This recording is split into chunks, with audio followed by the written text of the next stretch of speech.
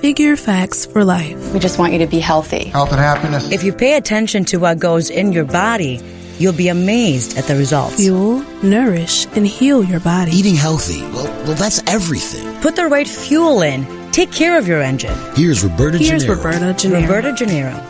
Welcome to Figure Facts for Life. I'm your host, Roberta Gennaro. I'm a registered dietitian, nutritionist with over 30 years clinical nutrition experience. I am committed to share my expertise and the expertise of my colleagues and friends that are in this business of nutrition and health to help you learn how to use food to nourish, heal, and fuel your body for good health and for your life. I am so excited for this show today. It's something that really is near and dear to my heart. We're in May, and it is National Asthma and Food Allergy Awareness Month. I think it's really important to understand that this is something that really impacts so many people. And I just wanted to give you some statistics. Did you know that every 3 minutes, a food allergy reaction sends someone to the emergency room? And then each year in the U.S., 200,000 people require emergency medical care for allergic reactions to food. And then we talk about our children, and there's childhood hospitalizations for food allergies tripled between the late 1990s and the mid-2000s. More than 40% of our children with food allergies have experienced a severe allergic reaction such as anaphylaxis. And medical procedures to treat anaphylaxis resulting from food allergy increased by 380% between 2007 and 2016. So this is definitely life-threatening condition if you have a food allergy. And it's so important to know that this information is coming from a very good source, the Centers for Disease Control and Prevention. They are reporting that just even between the years 1997 and 2011, that there was a 50% increase in food allergy in children. So I reached out to a good friend of mine, a good colleague, dietitian who's in private practice, Lara Field. She's a pediatric registered dietitian who's had extensive clinical experience working with patients with food allergies. She started her clinical practice at University of Chicago and also practiced as a dietitian at the Lurie Children's Hospital. So she's got a lot of experience. She also founded her private practice called FEED. That's FEED, Nutrition Consulting, in 2008.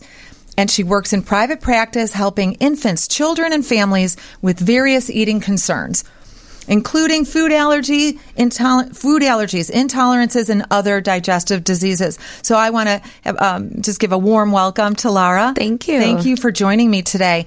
So, you hear these statistics, and I don't know if you personally have ever been touched by anaphylaxis. No, not personally. Okay, so I'm going to just share a little story because I personally have. Yeah. Now, before I realized that I had the gluten intolerance, I seemed to be just sensitive to everything. And one day I ate Globe grapes, and I had them before, but this time they were imported Globe grapes that I had gotten at Treasure Island in the city here in Chicago. And I all of a sudden felt the palms of my hands itching and the bottom of my feet. And before I knew what was happening, I that there's a movie with, one of those comedians. Anyway, there's a movie out there about anaphylaxis and my lips swelled and everything. And I was living in a high rise at the time. I was all by myself. I wasn't married yet. So I took the elevator down. I, went to the doorman. I said, call this doctor I know in the building. And he came down and he said, oh my gosh, you are full-blown anaphylaxis. Call an ambulance.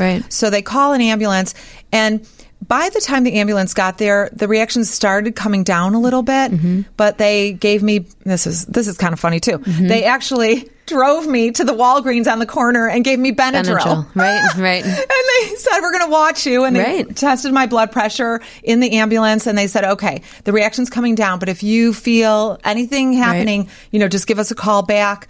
So that was my first experience. And let me tell you, it was scary because all of a sudden I felt like my heart beating through my back. I was having trouble a little bit with breathing and my face just swelled. So can you imagine being a mom and having a child? Right. I mean, Roberta, you're mentioning exactly what I work with so many parents that face that on a daily basis. And especially new parents that, we're learning to feed this child and so scared in general of like what spoon we use, but rather like also, just think about introducing new foods and how daunting that is. So there are so many parents that are facing that on a daily basis of just, and knowing how to be prepared is so crucially important. Absolutely. So let's just, for our listeners listening in today, let's just talk to them about, I think sometimes, especially when I go to a restaurant, there's confusion between what's a food allergy and a food sensitivity. Sure. So food allergies specifically, Roberta, it's more important to understand there's various types. Okay. So when you think about a food allergy, in my experience working with patients with them, there's an IgE-mediated allergy. Okay. So an IgE is an antibody that's in our blood, and it's positive in those. That's what you think of, like you explained, that histamine-like response to an offending protein. So an IgE-mediated allergy is something that you can test in your blood. If you had an exposure, you would have that reaction, which could be, eye swelling or throat closing or hives or GI manifestations also. Okay. So that's like what we think of as a typical allergic response. But then there's something called non-IgE mediated allergies, which is, I think, really important. And that's the population that I see so often, that there's a baby that is exposed to new proteins, maybe milk or eggs or soy, and the baby has a reaction, but it's not an anaphylactic reaction. It might be diarrhea. It might be, skin manifestations, but not like hives, like in histamine reactions. Right. And so these non-IgE reactions are very complicated and hard for parents to decipher. Most often it's kind of hard because there's not any true tangible results. Like they may go to an allergist and get a RAST test, and RAST is an acronym for the method of testing for those with true food allergies. Okay. And they might be RAST negative, meaning that there would not be anything shown in their blood, but they do have a reaction every time they eat the food. So it's really important for parents to know how to manage and how to recognize. So if your child is reacting to a certain food, and you go to an allergist and have, negative results, it's still important to avoid that food so your child doesn't have those daily reactions. Exactly. So, we're in May, we're talking about Food Allergy Awareness Month and just kind of getting the word out so that people are more aware of the difference between food allergy and food sensitivity. But also, what are some of the symptoms to look for in your child or complaints that they may have that you might just tend to brush off because they say things in a different language sometimes than an adult. So a few things, I guess, when we're thinking about sensitivities, I guess, when sensitivity and intolerances, sometimes it kind of mixed together, term. Mm-hmm. But, this intolerances are kind of what I described about this non-IgE mediated allergy, and that it might be, looking for GI manifestations. So it might be diarrhea. It might be just loose stools, honestly, or vomiting or projectile vomiting also after they consume a food. And especially in babies, we see they may have mother's milk and they may vomit right away. And the fact that if mom is eating one of those offending proteins and she's nursing, then she's, exposing the protein to their baby. Gotcha. And so many times I see patients that are the mom needs to be on a specific diet to help the baby, and so it's not transferred through breast milk. Okay. And so making sure that We're monitoring our babies for elimination patterns. We're not mixing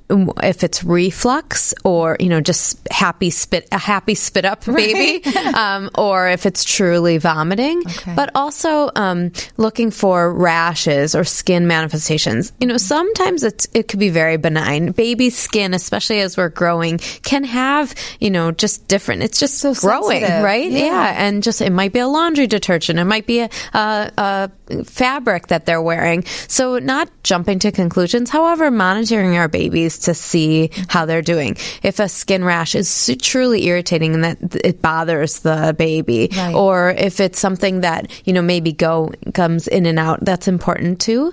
But I think also what your personal experience with an allergy, I think is so important to note and important to make sure that our listeners are aware also that it's really important for parents to be prepared at all times. And I think that short drive to Walgreens to get, Benadryl is so important. And I always educate patients that way too, that I think it's really important for all parents, any caregiver that is watching a child to always have Benadryl at home, because so liquid Benadryl, that's what they recommended. Yeah. And it just immediately gets into your system. It helps take away that histamine response in our body that many of our, that's that again typical allergy. Right. So that's the first line of defense. And then, calling 911. I always say, no matter what, because that breathing, that's why it's so important to talk about this. And I'm so glad you have me here to talk about it, because, it's really important for parents to be prepared,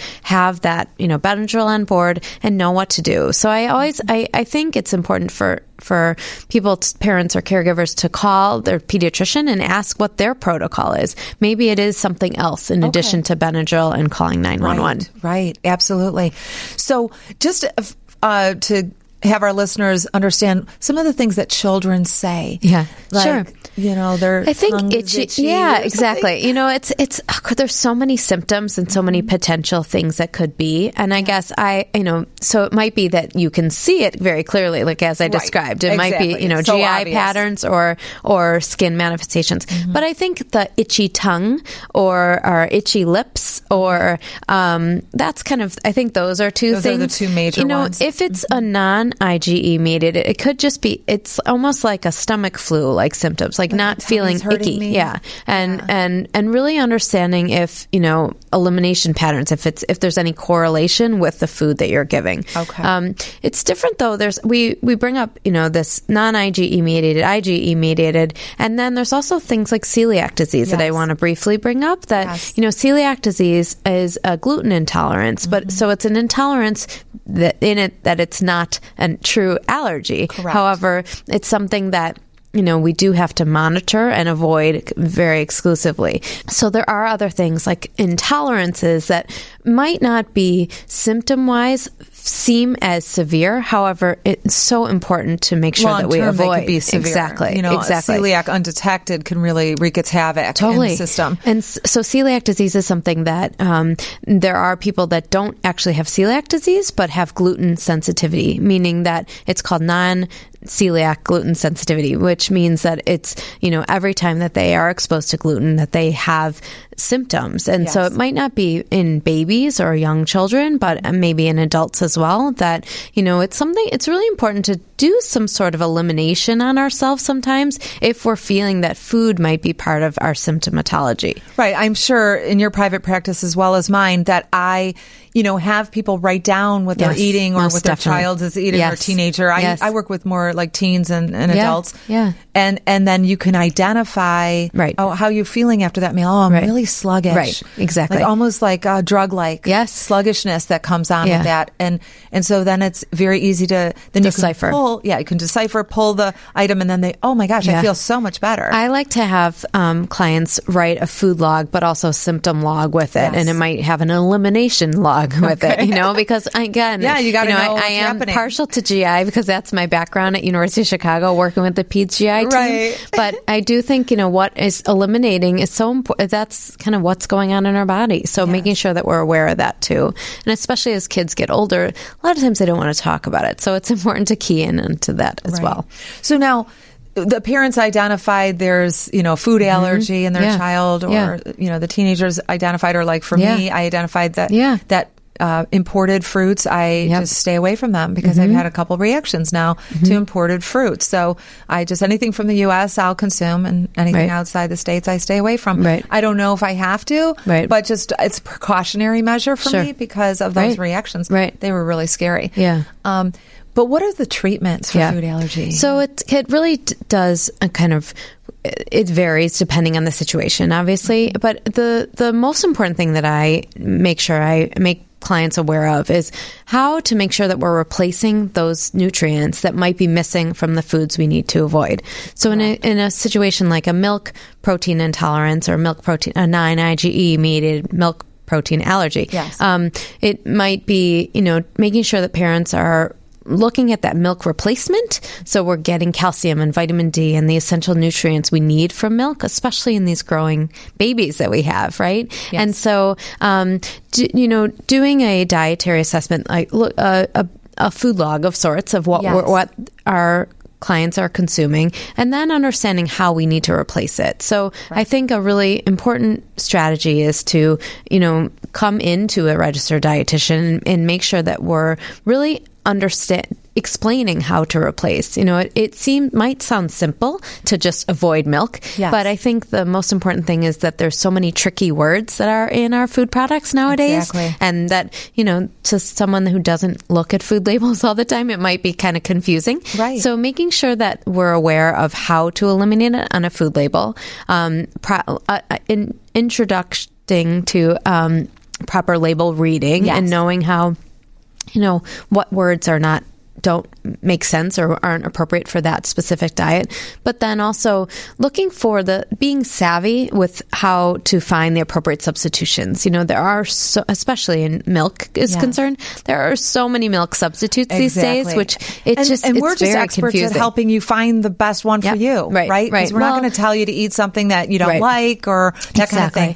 So let me just say, it's been wonderful talking to you, and this time goes so fast, but I want you to share with our listeners how they can reach out and get a hold of you. Oh, thank you. Maybe a website or something? So our website is feednutrition.com. So feed, like we're feeding ourselves. Okay. And we have an office in Lincoln Park. And so the best way really to book an appointment or to find us is through our website. So feednutrition.com. Well, I want to thank you, Laura, for joining me today. And thank you all for listening. We just want you to continue to listen to this podcast where we're sharing some cutting edge information. Also, like us on Facebook and Instagram at Figure Facts LLC, all one word, and also contact our professionals that can really help you if this podcast touched you and you feel that you really need to reach out to somebody for some help and guidance. Thank you all for listening. I'm Roberta Gennaro. Have a great day, and ciao, ciao for now.